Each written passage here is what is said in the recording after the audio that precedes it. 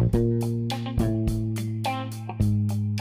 Anchism Podcast, brought to you by our proud sponsor, Kicsinto. As Canada's premium reseller of authentic sneakers, Kicsinto offers free shipping in Canada and the USA. With a wide selection of the most exclusive Jordans, Yeezys, and other premium products, you can trust Kicsinto for all your sneaker needs. Don't miss out on the latest drops and limited releases. Visit their website at www.kicsinto.ca to shop now and step up your sneaker game.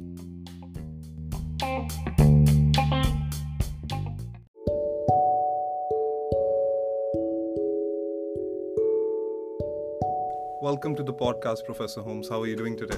I'm doing really well, thank you. All the better for seeing you, actually. It's great, an opportunity to talk with you and to hopefully offer some of my thoughts.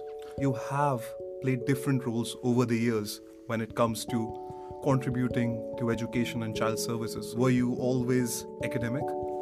I think I was absolutely always fascinated by learning, and I don't mean just learning for an academic sense, but learning life skills and things that are out there, which are very valuable things that people learn throughout their life outside of educational settings.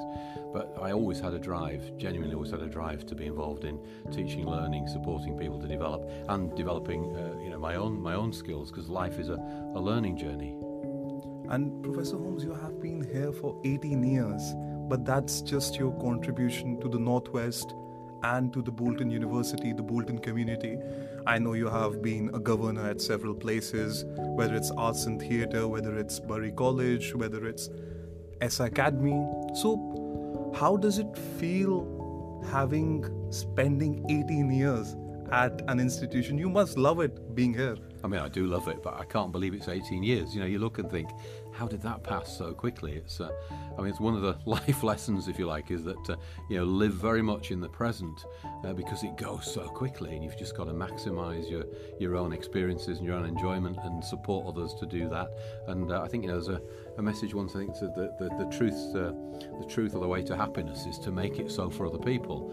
And I think, 18 years of an opportunity here to help make it so. These are big team efforts. Universities are enormous team activities amongst everybody in the university who does any form of role in the university, and of course the student body, enormously a team effort.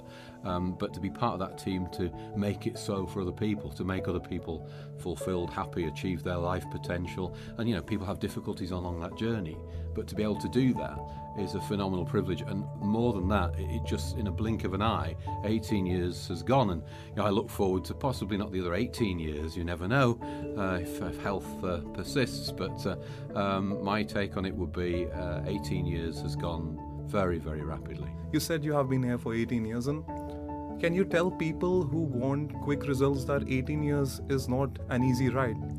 It's not that every day was the same. You had different challenges every day, didn't you? And along the journey, when you started the role, the university was in a very different position than it is now. Yeah, I think it's fair to say things have evolved and changed, and I hope improved in many ways as an institution. Universities in the United Kingdom have been around a very long time. The great universities that you could name in the south of England, the Oxfords, the Cambridges, have been around, 800-900 years, maybe even more. And we've been around here at Bolton as the Institute for almost 200 years. 198 years now, 200 years in 2 years' time, 1825 to 2025 coming up. And in that time, institutions evolve, and it's a slow process. Culture change of organisations, the way organisations respond to society, the way they meet the needs of their learners, the way they meet the needs of employment sectors, the way they clearly and importantly meet the needs of all colleagues who are working in these organisations. It changes over time. I would imagine, in 1825, this was a very different institution to what it was in 1925, straight after the Great War, and I'm sure it'll be very different again in 2025. And my contribution to that, along with lots of long-serving, the great thing about Bolton is a lot of long-serving colleagues here who have been working here and committed to what this organisation does for a very long time. And no matter what role they are in? In every role, you get people doing, you name a role in the organisation, there are people here who've been here. One member of staff, I remember, over 50 years of service, from young person to retiring person, in terms of his service, Bolton through and through. And so my contribution has been a a small part of that whole process, but also I think is an important part of making it clear that you cannot, to be an overnight success as an organisation takes a very long time, and that's the paradox of it. That quick wins, yes, there are quick wins. There's low-hanging fruit. There are things people can do, but in many cases, it's the colleagues who have put a very long, hard slog into this over many, many years about improving the standards of the way students perceive us, the teaching and learning, which is, it's always been very, very good in this university. Nobody would ever, I think, criticise the teaching and learning that's gone on here, but it's getting better and better and better all the time because of the efforts of those colleagues. And I think helping to set that direction with the governing body, helping to set the objectives that say, look, this is really a student-first organisation right now. I'm not saying it hasn't been a student-first organisation, but it's really putting that at the forefront. Because sometimes, with long-term policies, particularly national policies, you get mixed messages. And mixed messages can be, from policymakers in different governments saying we want this from a university or this from a university or this, And we saw that in COVID, didn't we? Mixed messages. Oh, I mean, but again, that was I won't say unique situation because there has been one pandemic before, hasn't there? We've all been aware of the global pandemic. What was it, 18? Spanish flu? Spanish flu, 1918, 1919. Yes. But in modern times, that was a unique period, a very sad and unique period. But therefore, there was no obvious blueprint for how to get out of it, and therefore you got mixed messages, didn't you? So often people criticise the people who were making policy, so-called in charge of the country at that time, in terms of but you have to remember that they were going down a route map that hadn't been easily mapped out for them. That even with all the plans in the background, you can't predict. The most difficult thing to predict, in my experience in life, is human behaviour and human reaction. You cannot guarantee what the reaction of one group of people or an individual might be to a circumstance until it happens. And so if you're a policymaker, that's a really difficult issue for them. You spoke about student perception, and I really like that. How much do the students matter to you? And how do you want to be perceived by the students? Because I know that you love this role. I've worked with you in the senior management, I've worked with you on the governance, so I know, and I've worked with you through a crisis. But I had a different perception because of several external people who won't know you but have a perception about you. So how would you tell people who are listening to the university community, to the potential students who want to come here or want to pursue higher education, how much does a vice chancellor care about his students? I think what we can recognise is that we're only here because of the students. There is no point in having an organisation that's self-serving. The organisation has to be for the purposes of delivering best quality experience for those individuals who are effectively, and some people don't like this term, and in parts I don't like the term customer, but the people who effectively are paying the bills, the people who are coming along and making sure that the organisation thrives and survives are the students. But more importantly, that on a sort of a meta level or an intellectual level or a personal level. You don't join education. All my colleagues here, you talk to all my colleagues on the teaching staff at this university, on the teaching learning support staff, on the research staff. They're all here because they believe in what they do, and they believe in what they do because they believe in their students. They're here to serve their students. I've never as yet met someone in our type of organisation. I've worked in a few similar types of organisation. Everyone's unique, but I haven't met anyone yet who's come in and gone, do you know what? I'm doing a job here that's not for the benefit of the students. They all, and that's absolutely central to a Vice-Chancellor's role, have to be focused on what's best for achieving the outcome for the student. What is it the student needs? Because everybody who comes to this university wants something different. They all want education in one form or another, but they want it for a different purpose. And they might want it for a career, they might want it for their own personal development, they might want it as an exploration of a new area of their life, self-development, self-actualization. Some people might want it for an income profile at the end of it. Some people want it because they want to give more back to society. Everybody has you could go on forever, but some people have to realise that because education is a universal, really positive good, it's used for so many different really good purposes. And so as a Vice-Chancellor or as a head of a university, you have to recognise that your student group are unique. They vary every year. They're full of very, very important individuals. And sometimes it's an odd word in the modern society, the word individual, actually, because you're talking about a wider social norm as well. But every person has got their own contribution to make to this university. You think about your own contributions, which have been enormous to the university, that every person that comes through the door, staff, student, external visitor, has a contribution to make. And as an educator, and that's primarily what every Vice-Chancellor I know sees themselves as an academic educator, and I see myself very much as an educator. And you tell that you miss doing lectures and you miss doing economics and...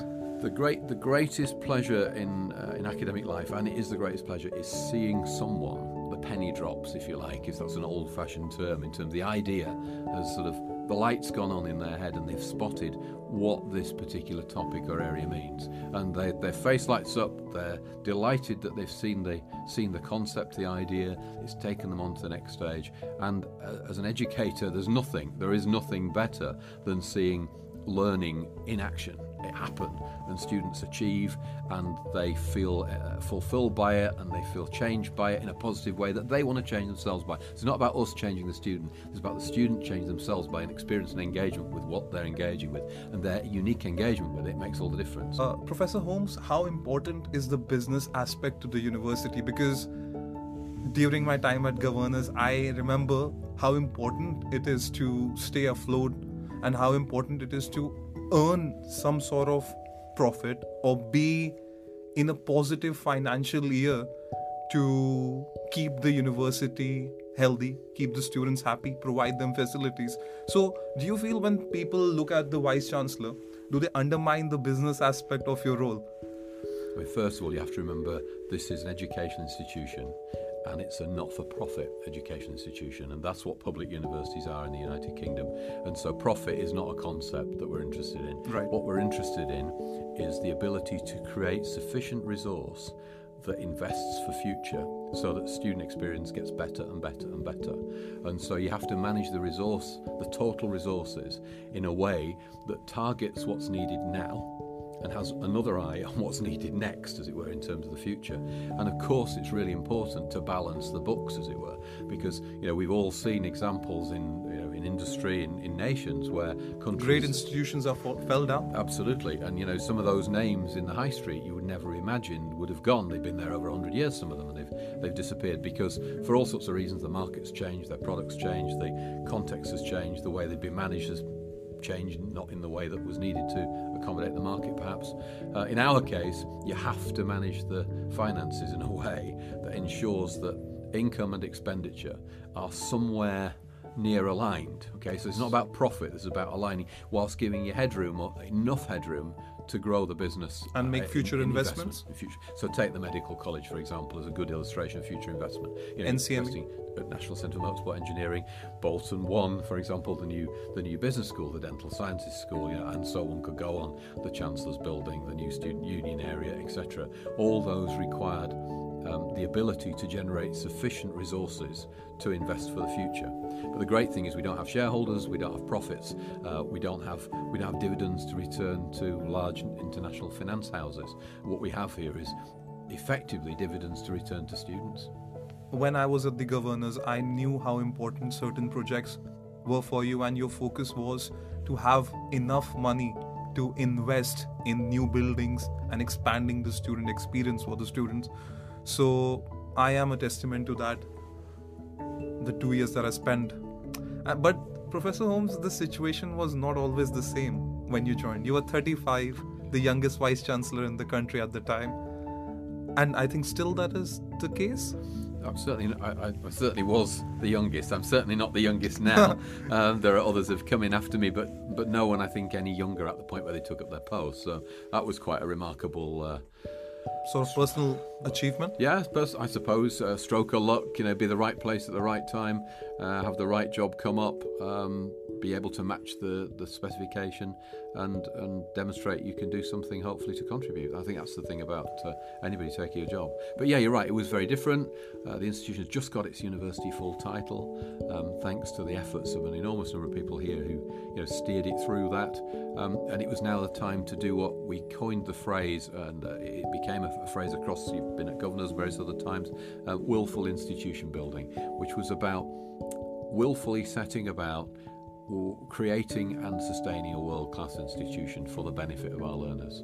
And we're in that process, and I think, that process is a bit like saying, have you finished your learning? Nobody's ever finished learning, have we? And it's the same with this. As an institution ever finished, the work will never be finished. It will constantly be colleagues working away, delivering improvements, delivering enhancements, delivering changes, delivering responses that will take us on a continuous journey. It is a continuous journey. So it is very different because the journey has been 18 years. It's been very, at times, exciting, at times Tiring. At times, yeah, I suppose. I mean, everybody working here gets tired, particularly at certain times of the year. The run up to Christmas, you see students in that down cycle of time between November, early December, when the weather's getting miserable out in the north of England, and people are saying, it's taking its toll, and you see it as it runs up to exam period, don't you? In the towards the end of the April-May time, around now, really. And people all get tired, and I don't think Vice Chancellor are exempt from that in terms of the process. Perhaps we're a little able to be removed from the immediate cycle of it, but it's a busy, tiring job. But the thing is, with the Vice Chancellor's position or head of any institution, there is no working hours. All hours are working hours. Yeah, absolutely, yeah. Where is work-life balance for the head of any institution? I think it's a very interesting question because it's very important. This is a very important national topic now in terms of work-life balance and people looking after their health, people ensuring that they sustain themselves on that journey. And, I wouldn't for 1 minute recommend anybody did anything other than that. If you haven't got your health, you're really going to struggle in terms of carrying out a big job like this. So health and well-being and is massively important for individuals. But also, you're absolutely right. The mobile phone is, in that sense, never off. There is no such thing for a head of institution like this really as a proper holiday, in the sense that things can happen, and I think you have a duty when you're responsible for a large operation where there's a lot of people involved. You have a duty to be accountable to those people at all times and available, therefore, within human reasonable bounds, available to ensure that you can support them in their needs. And the Cube was in a classic illustration of that one. You and I worked, I think it'd be fair to say, certainly you worked tirelessly to deliver the things that were needed for the students, and we worked together, and it didn't matter that it was Saturday night or Sunday morning or halfway through Sunday morning into Monday morning, did it? It's those things we have to do, and that's important. And so you're right, there is no downtime in sense, in that it's always in the back of your mind about what the institution needs or is doing, or what you can do to help people with their particular project or their area of work. It's always there, not in a negative way, but it's in many ways a positive way, isn't it? It's why people do the job, I suppose. During the times of crisis, you did turn up, and that changed my perception completely. And you asked me, what do you think we should start off with? And the humility, or just the ability to ask your younger ones or someone who has less experience than you, tells that is needed to run a successful institution. For example, I do not have enough knowledge that my 16-year-old cousin would have about social media or content creation. How important it is to let go of that ego that, okay, I know it all, and someone younger cannot help me or contribute with their experience, because that's all education's about. It's not about the age. Absolutely. I mean, I think if there's one tip to holding on to a job long term, it's listen to other people. The chances are very few people have got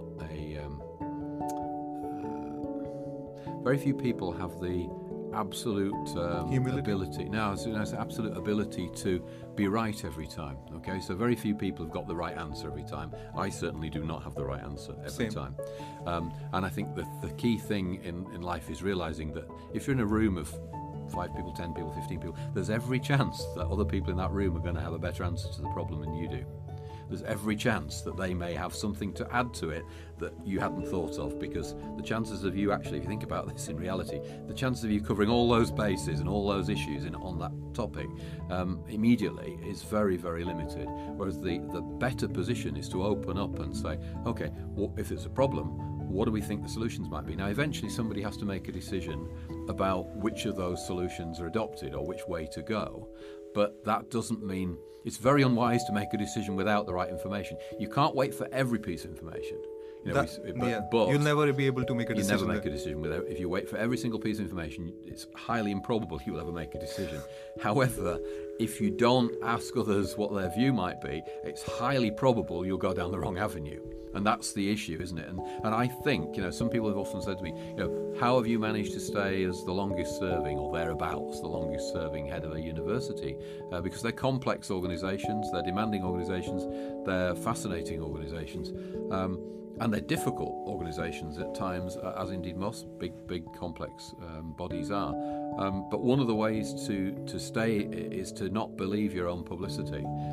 Don't actually think to yourself that this is about you. Yeah, well, it's definitely not about me. But don't think to yourself that you have got the answers to these problems. Think to yourself you've got the key to facilitate the gathering of the answers, the ability to collect the answers from someone else, and to then maximise out and give people the right credit for those answers. Because the last thing you want is somebody who just steals all the answers and runs off. What you want is somebody who goes, well, what's the problem here? How do we solve? How do we willfully create an institution? How did we look? We sat around with engineering. Engineering is a massively important part of the history of this university as a mechanics institute. And about 15 years ago, it was fairly clear that engineering at that time, mechanical engineering particularly, was struggling in terms of both its recruitment and the student participation. A whole range of performance indicators around that area were not at the best. They weren't at the best at the time, and that's not despite. There were best efforts by colleagues involved in those areas, but it needed a refresh in all sorts of different ways. It was clear people were saying that around the place. And of course, we then had to gather that information as to what would make that refresh and what should we do. And of course, ultimately, up emerged the now National Centre for Motorsport Engineering, working on high performance, precision mechanical engineering, really. And that was a collective of ideas from lots and lots of people. And yes, it's had my sort of input. Yeah, it's had my sort of name attached to it. Because, yes, as the Vice-Chancellor of the University, I have to be committed to something to help make it happen. Because often in organisations, perhaps wrongly, but often in organisations, if the so-called person at the top, or the so-called people running the organisation at the top, in inverted commas, don't like the top term, but you know what I'm saying, the people who have given responsibility to be the chief exec of the organisation, if they're not visibly carrying the flag for the idea will often fail. It will. But don't confuse carrying the flag with the idea with necessarily having had the idea. Okay. I'm not suggesting I didn't have an idea and I haven't got some ideas, but I'm saying that you have to then credit the people around you and say, it's important to give people the due credit to run a healthy workplace environment, even in the senior management, isn't it? Absolutely, 100%. And to then, if you're going to grow an area, in that area we recruited, the institution recruited, I was involved in that recruitment, people like Dr. Mark Busfield, who've come from an amazing industrial career. And can be recognised and respected by students, staff, colleagues across the organisation and across the industry alike. And then, the important thing, I think, as someone with a leadership role, is to let people then run with it and to actually then support them in running with it. Just sort of give them the direction, but, you give them the free hand to, okay, if this is right for recruiting more students, if it's right for getting them more placements, do it.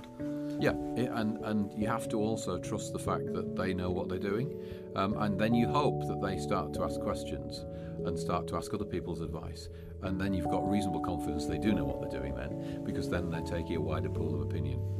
Now, Professor Holmes, you talked about difference of ideas, giving people credit, and as an individual, do you think making the decision is the most difficult part, or taking the action? Which is the most difficult part? Well, was it someone said that a great idea badly executed or badly implemented won't work?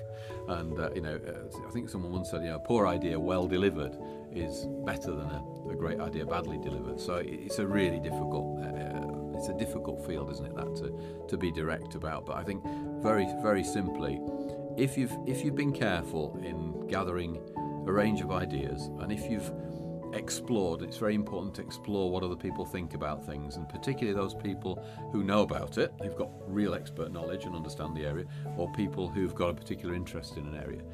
And then once you've gathered all those information together in one form or another, then at some point you have to look at, well, what on balance, and it isn't on balance, is the best way forward for this, or appears to be the best way forward for this, because of course everybody makes mistakes.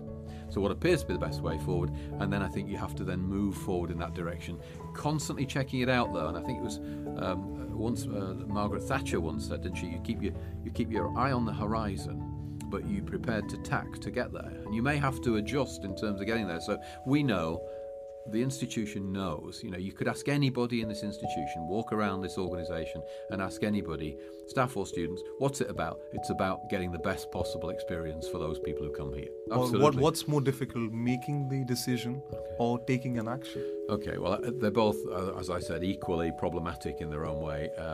I think one without the other, no decision followed by no action, not very productive. You can permit then, can't you, in terms of great decision and no action, still no good. Bad decision and action could be a disaster, so they have to go hand in glove, don't they, or hand in hand, these two. Everyone makes mistakes. But what I find is people find it difficult to accept that they have made a mistake. Yeah. So how important is it to let go of that side of ego? And Professor Holmes, would you say that ego is always negative? Does it? I feel that ego helps sometimes as well. Having a self-perception, okay, that's where I want my institution to be. That's where I want to grow as an individual. Do you think ego is good and bad? And does it help build an individual? Or you have to let go of it completely? I don't understand psychologically enough about the concept of ego. I'm not a psychologist in that sense. I think what I would say is that I've said to colleagues in large public meetings, the institution has agreed through its planning processes or whatever arrangements, whether it be the Senate or the Executive Board or the Academic Board or the course committees or whatever process, that this is going to happen next. Let's say this new course, this new area of development, this new facility. And I've often said, and we're going to chase some funds for this because we need more funding. And I've often said, but if this fails in terms of we don't get the funding, don't blame me immediately. Don't say, oh, look at that failure, because if you don't try, you never fail. But of course, if you try, you will fail. And I think in ego terms, back to the point you're making, I think my advice to people around this would be that be prepared to occasionally look silly and make a mistake, and don't be too bruised by it, because often 5 out of 6 ideas will work, but one won't. And if you take it too much to heart that one hasn't worked, and your ego or your self-esteem or your view of yourself is damaged, then you're going to suffer an awful lot, because I haven't met anybody yet who hasn't made a mistake or got something wrong, and they therefore need to take it on board and say, well, that's just part of life. And as long as it doesn't harm anybody, as long as it doesn't injure somebody, a mistake in a collision that's because you're using your mobile phone when you're driving something, which is totally unacceptable, is of course something you can't overlook. But if it's something that you're trying to do for the benefit of others and it goes wrong, be prepared to accept failure. We have spoken about perception. We have spoken about you being here for 18 years. And, being in a public eye role, that certainly people can stoop to low heights to put someone down. So how did you deal with negative criticism? And how important is constructive criticism? Well, I think you have to remember that everybody, whoever you think they are, at the end of the day is human. And so any individual faced with a severe criticism of themselves has an introspection, a look at themselves. Is that true? Is that right? Is that what really happened? Is that what people really think? How did they get that impression? All those things go through anybody's thought processes, feeling processes, emotional processes. Everybody's human, aren't they? And the vice chancellors are no different. A vice chancellor like me is no different. Is that right, what they're saying? How did that happen? How did I give that impression? Should I have given that impression? Is that how everybody sees me? Those are all questions that you would ask yourself. Anybody sensible would ask themselves those questions. And so, I ask myself those questions. Sometimes, of course, you have to recognise that it is the function and duty, in many cases, of media, as well as to be informative and as well as to shed light on things that ought to have light shed on them. It's also, in many ways, their duty to sell copy and to be a little bit sensational. And so sensational stories sell sensationally, and therefore you've got to say, well, okay, have a little smile at that. That's a nice spin. You see it on national news every few occasions at least, you'll see what appears to be a pretty sensational spin on something, and it gets the headline, doesn't it? And that's clever media, actually. Selling the news. It's clever media, actually, as long as it's underpinned by some form of real information, knowledge, some content and some proper content that can back it up. Then I think you can always expect the rise sort of what's the TV show, the one based on Private Eye. Have I got news for you? That type of. You can expect it's fair comment, isn't it? In many cases, where people have a quip and a laugh, because actually, in life, it's important that people can laugh at themselves. If you can't laugh at yourself, then you're going to have a bit of a problem in this type of job. Because actually you have to be prepared at times to say, gosh, that was funny. I've seen some cartoons drawn about me on occasions, and you smile to yourself and you think, that's witty. That is really very witty. It may hurt in here somewhere, but actually it's very witty at the same time. And I think if you don't take it that way, that basically those people, there are occasions, important issues that people raise, and if they raise an important issue, it has to be dealt with seriously. If they raise a frivolous or an issue in a frivolous manner, or even trivialise an important issue, then in many ways that runs the issue down for the real benefit of the community. So for me, back to your simple question, how does one deal with that? Well, one looks at oneself carefully. I look at myself carefully. Never mind this one. I look at myself carefully, and I say, Is that what I've really done? Is that what people really think? Are they really informed? And then I move on and say, well, let's try and be better next time. Let's try and be clearer next time. Let's try and make the message more effective next time about what I'm really trying to achieve. And there will be some things in life that people see in anybody that they don't either like or want to go down the same route. The great thing about our free democracy, our society, is you can have different opinions, and as long as those different opinions are not deeply offensive to particular individuals or groups, they should be aired. And so, I'm open to hear them. Let's hear what people have to say. But from my point of view, I can sleep at night, and I think that's a really important test for anybody in any of these roles. Can you, based on what you've done, sleep peacefully at night, based on the fact you've done your very best within your capabilities, because we all have limited capabilities, within your capabilities to do the very best for whatever it is you're trying to do at that particular time. And if you can, in many ways, it doesn't matter what anybody says about it. It matters what you feel about it. And when you look yourself in the mirror or you go to bed at night and you sleep, what do you believe that you actually feel you've done, and have you done it? Have you done it to benefit others? Have you done it for your own benefit? If you've done it for your own benefit, I think you're probably in trouble, in the sense that I think that self-serving is not a good position. Serving others, Her Majesty the Queen, your servant Elizabeth, what more do you want? It's not self-serving, it's serving a community. More than 70 years. Phenomenal. I think the media has been callous, has been careless, and have not lived up to the role that broadcast media should do, because in India they say that media is the fourth pillar of the democracy. There's always three sides to the story people know, the lies and the truth, and sometimes people do not have the ability to look at the truth, because the truth remains within you. And if you can sleep at night with peace, okay, and you have your conscience, you're like, okay, that's fine, it's okay. People, when you can look in, your partner in your eye, you can look yourself in the mirror and be like, okay, I did my job, I served the people, and it's part of the role. Criticism comes with it. We have seen with recent issues that there are different people's truths, and they're equally valid in many, many ways. There's a lot of media sensationalism at the minute about some prominent figures who see things very differently. I think you've got to be careful just to have that description you had of the three, the right, the wrong, and or the one view, the other view, and the truth. Truths vary with context in some cases. They're an absolute truth, like, I'm going to drop the glasses and they're going to hit the floor. That's a reasonable truth, unless we're in a zero gravity context that it's going to hit the floor. But other people, most subjective opinion, it's very difficult to get where an absolute truth lies. What you've got is a series of different perspectives and opinions, often which are equally valid in different ways on that particular issue. And you have to therefore be really careful about saying, well, I'm right on this or whatever, because actually there's no right or wrong. Exactly. There's no right or wrong. There's many shades of grey in terms of different areas of opinion.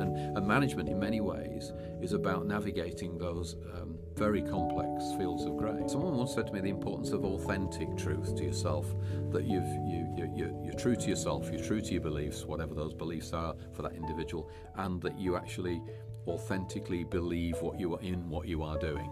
Back to the point about, I believe in education. I wouldn't be in education. I don't believe in education. It would be pointless. I don't believe that any of our colleagues are in education, other than they believe they're here because they believe in education. Same thing. We talked about the late Queen, who has contributed to the United Kingdom and to the Commonwealth for over 70 years. I know you have had your interactions with her. I know you have met her. And you also play a very important role when it comes to the royal family. And in the Northwest, could you talk about that role? Play a very small role in this, in terms of I'm fortunate enough to have been asked to be part of the Manchester Lieutenancy, which is an organisation which helps represent the charitable and other interests of the Crown in this area, to try and promote good really on behalf of the Crown in this area, and to do charitable things and support charitable activities. And I was fortunate enough to be asked, I think it was 2014, 2015, that sort of time, to join the Lieutenancy and become a deputy to the Lord Lieutenant here in the county. Lord Lieutenants, for those people who don't know what they are, Lord Lieutenants historically were established by the British monarchy hundreds of years ago as the people who acted on behalf of the monarch in an area. And so you've got to remember, in those days, there weren't any railways, there weren't any telephone systems, there weren't any TV systems, there weren't any mobile phone systems, there weren't any texting systems, there was no national news to watch, in terms of you couldn't switch on. So how on earth did a monarch exercise some form of influence across the entire country without representatives in each area? And so they came up with the Lord Lieutenant, who in those days usually had a large castle and sort of the ability to create an army and fight on behalf of the country and the Crown, etc. Nowadays, the Lieutenancy is a modern version of that. You'll see Lords Lieutenant and their deputies like me, they're wearing a military uniform in many cases, or a badge of office showing their connection with the Crown. But we don't have castles anymore, we don't have horses anymore, and we don't have armies anymore, although some of us occasionally will wear a sword ceremonially as part of the splendid nature of an event. So, for example, if you're giving out, I often have the privilege, it's a massive privilege, an honour of being able to hand out British citizenships to new citizens in the town hall here and in Manchester, etc. And you know what it means to people who leave countries in difficult situations and come over. It's phenomenal, and the sense of positivity. I mean, I did one last week again. I do them several a month, and I came back and said to Louise at home, it's such a positive, uplifting activity. We as volunteers, as part of the Lieutenancy, volunteer our time freely to go on and do these activities on behalf of, effectively, the head of state, the King Charles in this case. But we get so much individually back from the positivity in the room, because every individual in that room receiving their citizenship certificate on that day to become a fully fledged British citizen has had a journey, an enormously, in some cases, tortuous and difficult journey, a complex and long journey, but a fulfilling journey, that they're here, they're part of British society, and they're welcome across the entire, particularly the borough, across Greater Manchester and across the UK. And that is such a great privilege to be able to be involved in that, and you get a great, really positive, warm feel about that. It's a bit like watching graduation in a way. You get that same warm feel about it, where people have achieved their goal, they've moved on to the next stage. But of course, I had the privilege, as you said, of meeting on a number of occasions Her late Majesty Queen Elizabeth II, who was a phenomenal person. I mean, in every way. You could be on a podcast for 5 hours explaining what she's done in this country and still not exhaust it. Her Majesty, when I met her, I was working on the opening of the university campus in Lincoln. Okay. 1996. It was the occasion of the official visit of Her Majesty and His Royal Highness the Duke of Edinburgh. They spent 3 hours with us in the campus. They showed enormous interest in what was going on. This was the first new university built in the UK for a quarter of a century, and the Queen had been there. The Queen had been there in 1952-53 in her coronation year, and she hadn't been back until 1996 to see what was going on. And of course, the new university had been established, the new campus, and I had a role in it, working with colleagues to establish that. The presence of the sovereign, the head of the state, the Queen, is an enormous compliment to an organisation and to a town, of course, representing the embodiment of the state. And that's really important, that whether you're a royalist or not a royalist in terms of opinions, what you have to remember is that the head of the state state embodies, in this sense, is the focus of the state, whether it be the President of the United States as an elected, or France, or Germany, the Chancellor, or whatever, or whether it be the King or Queen, in this case King of the United Kingdom. They embody the state for that moment. But Professor Holmes, when we talk about the newer generation, there are criticisms that have been made about the monarchy. The monarchy itself, if we talk about Prince Harry and his better half, they have had criticisms of the institution themselves. What would you say, how important is this monarchy to the United Kingdom in terms of economy, in terms of social and the cultural value it brings to people? Well, I think you'd have to start from a point of view of, I used to be a principal lecturer in a business school.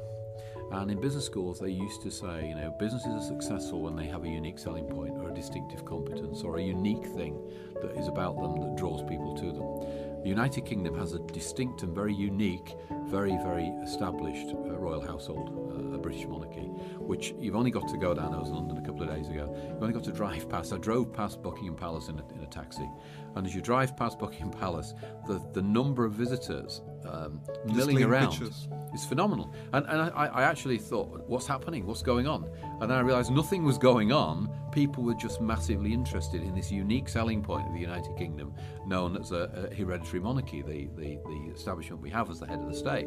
And they're all getting excited because the coronation's about to take place, 6th of May, and the stands were being put up. And when you went down there, when you were talking about the Platinum Jubilee, I managed to organise with you the tickets for you to go to the party at the Palace, and you were adjacent to those stands, right outside the Palace. And they're building them again now for the coronation. They're building a similar viewing gallery, and the tourists are fascinated, they're interested, they want to see what's happening. They've come to the UK, they're spending money, they're doing that to invest in the UK's economy. And of course, in terms of the world politic, leadership, I think I've identified, the best thing I can say to you about leadership is that short-term leadership of big projects often does not work. Long-term. It's long-term, reliable, stable base. And the difference that the President of the United States, who has some wonderful people doing those offices on occasions throughout history, it's not long enough.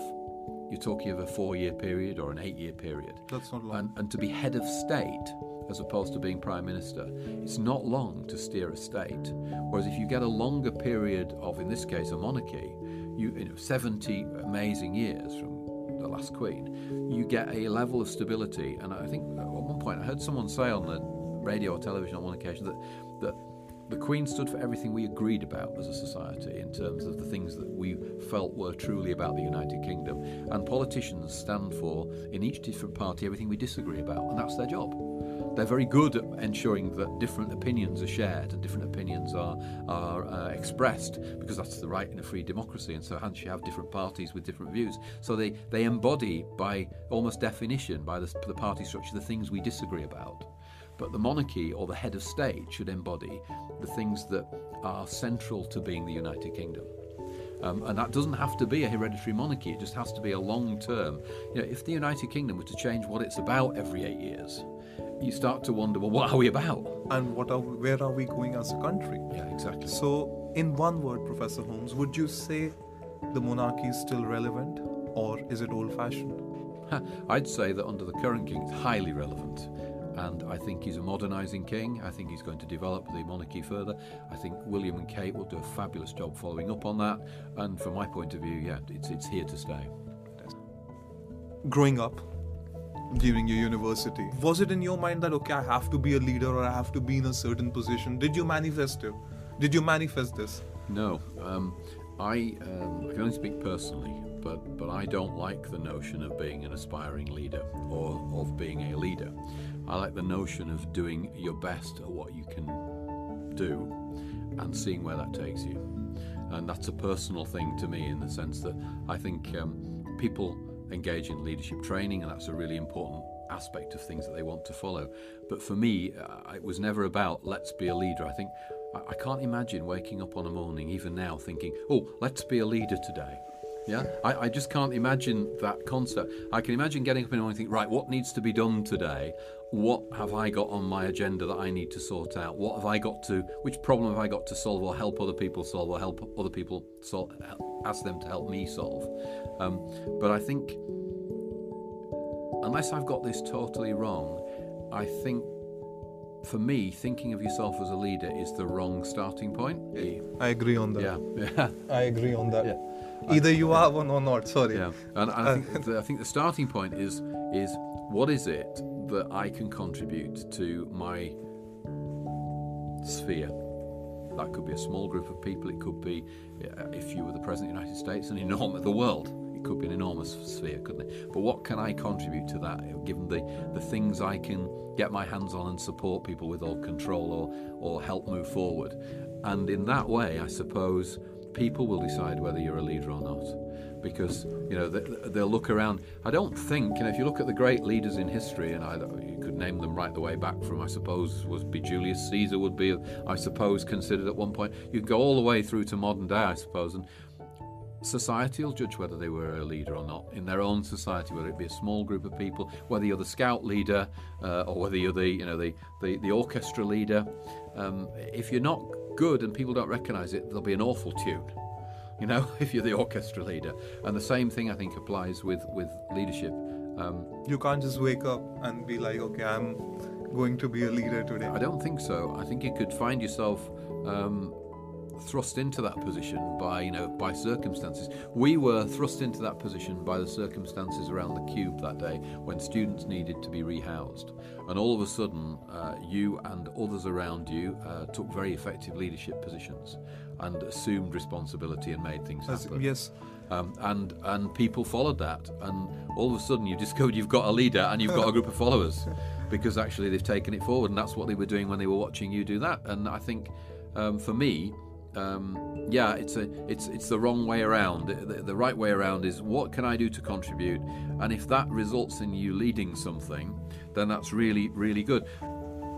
As the chief executive of the organisation, I have some duties and responsibilities to the organisation and to its people. And those duties are set out in job descriptions and things that you can follow. And they say that you have to do certain things. But that doesn't necessarily mean that the staff or the students see you as a leader. It just means you've got things on your job description. It's about taking that accountability. It's about taking responsibility. It comes from inside. Okay, you have to wake up and do things, and it's a lot about self-discipline. Professor Holmes, what was your first reaction when you heard about there's a fire in a privately owned student accommodation, which has no relation with the university, but it has 220 odd students stuck, some of them not students from the university, some of them are from Salford, Manchester. But what was your first reaction? I mean, the first reaction is, oh my goodness, I hope nobody's hurt. The number one reaction is everybody safe? That's the first reaction. And then the second reaction is, okay, let's have a look at what can be done to give them the appropriate accommodation, give them the right place to lay their head to sleep that night. Once you've made sure everybody's safe, or you're making sure in that process that people are safe. But yeah, my number one reaction is everybody safe? Gosh, is anybody at risk here in terms of, there could have been a tragedy, couldn't there, in that private accommodation? How lucky were we? I think we were very. I think life as well. Going back to the whole thing, I think life is about. I don't know how you describe. Stroke of luck. I think in many cases, right place, right time for people. Oh gosh, in bad news, wrong place, wrong time for people.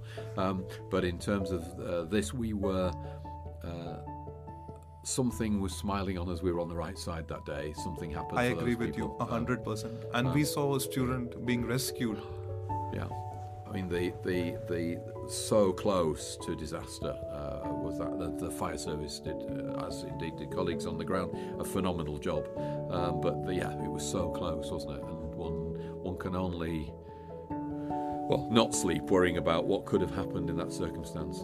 But yeah, my first reaction was, how do we look after these people and rehouse them? And I think it'd be fair to say that the university group, as it pulled together, did an amazing job looking after those people. Almost 3 months later, there was a pandemic. But it's very unsettling, isn't it? But for the students, a fire, losing their laptops, lagging behind on their assignments, due dates, deadlines, which we supported them with. So what was your first reaction, Professor Holmes, when you heard about the pandemic? I mean, I think incredulous to start with, because none of us had experienced anything like it, had we? You know, the notion of the Prime Minister of this country coming on television and saying, you must stay at home. You know, that I can see that moment when Boris Johnson said that, you know, play it back in my mind. What does this mean? What does this mean for our students, our staff, our institution? How long will it? You know, my thoughts are how long will this last? What will be the impact? You know, will organisations survive? You know, think about the hotel and catering industry. You know, Oh God.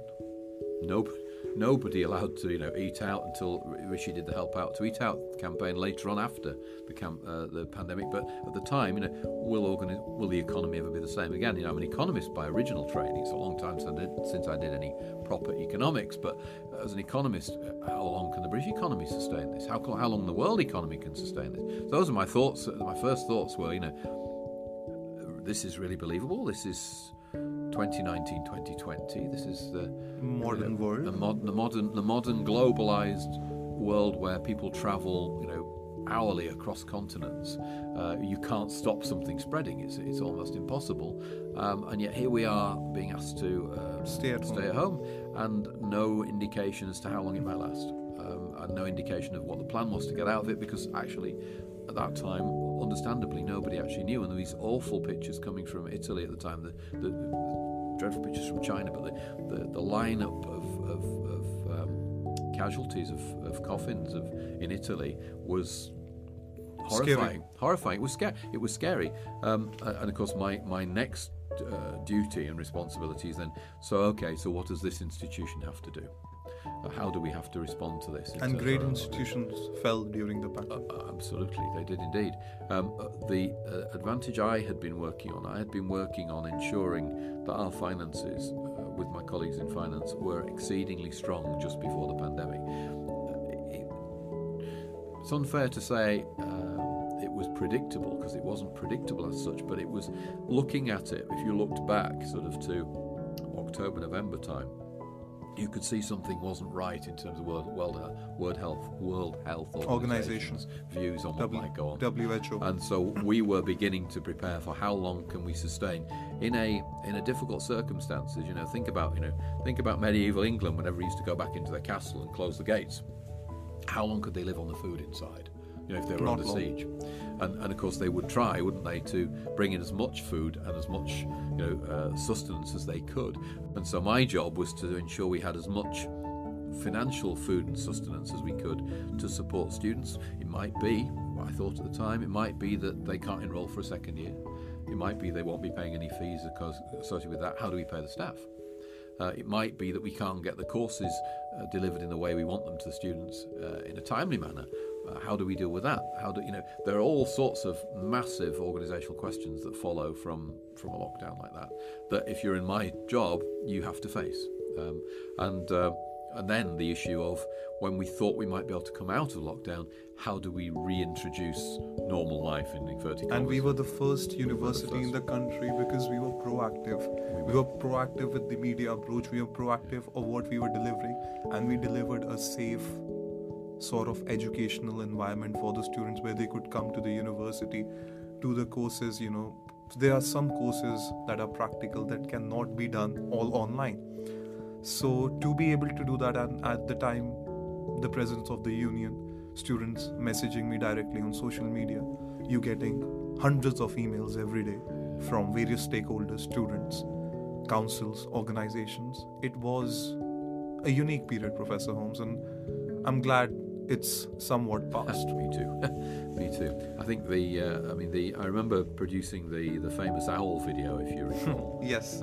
Educated or Learned the Owl, I think. There were two videos ultimately, trying to map out the student journey. And I can remember sitting in a home with a piece of paper, mapping out what a student might need to do in terms of getting from where they were in a safe manner. This is the post-lockdown but not fully operational period, this early adopter moment when the university were going to open early, because I believed, and many of my students were telling me through the SU and through course boards and through feedback from student reps, that they wanted to be together, that they want to learn together on campus, and they needed to for some subjects, very much so. And so this student journey, I remember thinking, okay, so how are you going to get from wherever you live into the university? Because public transport was not recommended, because they were saying that you couldn't be 2 meters pass it apart, on. you could pass it on, and the particles in the air. Only emergency workers are recommended to use Exactly. So many things. And so, I came along with this idea of buying bicycles. 1,000 bicycles, 1,000 bicycles as a starting point, with a view that if we needed to buy more, we would buy more. I remember attending a meeting of other vice chancellors by Teams and Zoom, by the media, and them saying to me, what's this about bicycles? I said, well, how on earth are you going to get somebody? Because a lot of our students are local, which is great, which means that they are within a bike ride. If students are in Southampton and coming to Bolton, they're not within a bike ride. Obviously, it's 300 miles. But if you're living down the Dean Road or somewhere, and you've got an opportunity to get into university, and it's just a little bit too far maybe to walk, but far enough to cycle. And I thought this is the solution, because you can go fresh air. You're in the fresh air. So the bicycles came. I remember ringing Halfords and saying, I'd like to buy some bicycles, and then saying, well, yes, because this was before people there was a shortage ultimately of bicycles, oddly enough. And them saying, well, how many? I said, well, I'll start with 1,000 if you have them. And they thought I was a crank caller. They thought, this is a crank caller. Why on earth is this person wanting? But to me, in this video, as you see, it makes obvious sense. It's a way into. It takes you past the bus stops. It takes past the train stations. It takes you past the vehicles, because many of our students don't have their own car, don't have their own transport, and wouldn't be encouraged to share a car, because again, you're in close proximity in a pandemic, and it wouldn't be appropriate to share a car. So the bikes came in, and then the next thing came in, the airport scanners, which would scan you for temperature, because temperature was an important symbol, wasn't it, if you reflect on this. And so it went through to supermarket trolleys in the library to ensure you were 2 meters apart, because that was the important rule, wasn't it, etc. And that particular concept, backwards and unique forwards, learning experience, Professor Holmes. Unique learning very experience. unique. Very unique, yeah. What was interesting is I noticed that, and I'm sure Emirates had an enormous team working on this as well, but Emirates did a very similar approach to their return to flying, including the airport scanners and the temperature scanners and the screens, etc., that we were operating on. So the learning experience had meant that concurrently we had learnt and developed this at the same time as some of the greatest companies in the world, like Emirates, were developing their ideas. Sometimes, as a young person who is thinking about inflation, who's thinking about recession, and who's unsure about higher education or getting into the university, say University of Bolton, they are unsure of making that decision. They have their A levels in a few months. What would your selling point be? What would you say that you should come to the University of Bolton? Okay, the first thing I would say is that formal education and qualifications are really useful for life, wherever you go and whatever you do, as long as it interests you, as long as it's something you have a passion for, that you want to know more about or develop or contribute more to, it's worthwhile. And as an economist, I would say higher education, degree level education, particularly UK-based higher education, is one of the greatest investments you could ever make in your life. The return on that investment will be, it'll be individual, it'll be personal, it'll be self-fulfilling, and it'll probably be financial in terms of the return on that investment. Education is not a cost, education is an investment. That's what it's about. Why come to Bolton? Well, I think it's fairly obvious why come to Bolton.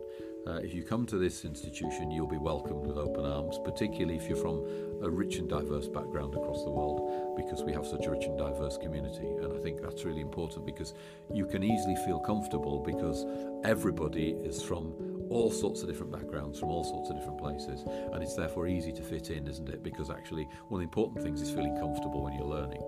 And so why come to Bolton? Because it's a welcoming, inclusive organisation. Why come to Bolton? Because actually we are just about as good as it gets at teaching and learning anywhere in the United Kingdom. You could match us against any organisation for our teaching and learning. Our colleagues here who do that job are amazing. They're interested in the individual, they're interested in helping them learn, they're interested in helping them expand their knowledge, grow as human beings. Grow as human beings. And so Why would you come here? Well, it's an inclusive community, it's a welcoming community. The teaching and learning is fabulous. You will find friends for life, as many people do at universities. You'll find opportunities that you never thought were imaginable. Would you have ever imagined Ange being standing there at the Queen's Platinum Jubilee concert in the Mall as one of the ticket holders? No. Our current president is going to the Windsor Castle party that's being held for the coronation next week. These are opportunities that he and you have got by being here and by seizing those opportunities and taking them and being involved. And there are legions of other opportunities. I met with a university and college football team, a Bolton University and Bolton College football team, over in the Middle East only a few months ago, where the young people were out there playing for the institution against an international team, an Emirates team, a life experience that they couldn't have had if they hadn't been here. So why come here? Well, many and varied things to do. You'll get a great education. You'll get brilliant value for money, I believe, relative to your life's investment, and it will change your life. And if you commit to it, it will change it for the better. As someone who has been in similar situations, I would like to ask you this. As someone who has been a mentor to me, who has had time for me, I would like to ask you, how important was it to put yourself in uncomfortable situations? How important was it for you to leave those people behind who would hinder your growth? I think getting out of your comfort zone is a really good learning experience. I think it's something that certainly happened to me on many, many occasions. When I first started lecturing in a college, this is many years ago, it's a lot longer than 18 years ago, I used to be physically sick before I went into a class to teach. I was well out of my comfort zone. Was it like nerves? Nerves. I did not like the idea of public speaking. I didn't like the idea of being... I don't agree. You see, this is what's amazing. I can't believe that. Yeah, well, I look back now, and certainly my family, my children look back and say, really? Because normally you give me a microphone now and they can't stop me, in terms of speaking. But in those days, I was terrified of public speaking. You used to feel sick. I used to feel physically sick. I was physically sick. I would physically run to the bathroom, in terms of before a class. And that's a fact, in terms of, and that went on week after week after week. But I wanted to work in this profession because I could see the benefit of education for myself and for other individuals. But that didn't stop the nerves. So I was well outside my comfort zone. And many jobs, as you move through your career in this sector or in any sector, you will find that you're asked to do new things that you've not done before for that job, and all of a sudden it's outside your comfort zone. But actually you do learn a lot from that once you get into that process, and be prepared to risk it yourself, to take that risk and take that chance. So I would seriously recommend that. I think it's really important that nobody feels that they have to follow a crowd. I think it's really important that nobody feels that they have to be, if everybody around them says don't do that, don't do it, because actually if it's something that will fulfill you in life and it's a positive thing, obviously if someone says don't do something criminal, you shouldn't do it, but in terms of positive things, if you want to do something, then our job is to help you fly, is to help you achieve that and help you be successful. And I think you would want to reassess your group that you were with if they were trying to stop you doing things all the time. I think you'd want to reassess your role in that group, because why would you want people around you who were a negative force, who were saying don't do that, don't do that, don't do that, if it's something you want to do for yourself? Or you can't do it. Yeah, you can't. You see, they used to say to me at school, and I genuinely believe that there is no such word as can't, there's only won't. Everybody can do, as you said, they could become president of the student union, they could become whatever they wanted to become, with the right attitude, the right opportunity, which is where the luck comes in the opportunity, and the right support. And you talked about Condell there, and he had those things: attitude, opportunity, and support, and it was successful. You've had similar, and I've had similar. In terms of those, and I think people have to try and position themselves in a place where they can take advantage of that. People were laughing when I started this podcast, and I used that as a motivation. I used negative energy as a motivation as well. Okay, it's fine. You cannot see the investment or the time or the opportunity or the ability that it takes to organize something, or every role has its own challenges. So how important is it to just stick to your focus, stick to your vision, even if people are calling you mad, or people are calling you that okay, you cannot do this, or you won't be able to achieve this. How important is just keep going, even if it's alone and it's in the right direction. I think there's some fabulous international examples of people who people criticise who've done amazingly well, haven't they? So it's really important. You look at people talk about Elon Musk on occasions; they're really critical. I don't think he's done so bad. He's made a lot of progress. And the same thing I think should apply to everyone. If you want to do something and you're committed to doing it, don't be put off by the naysayers or the people who say use them as a motivation. Absolutely use them as motivation. Yeah.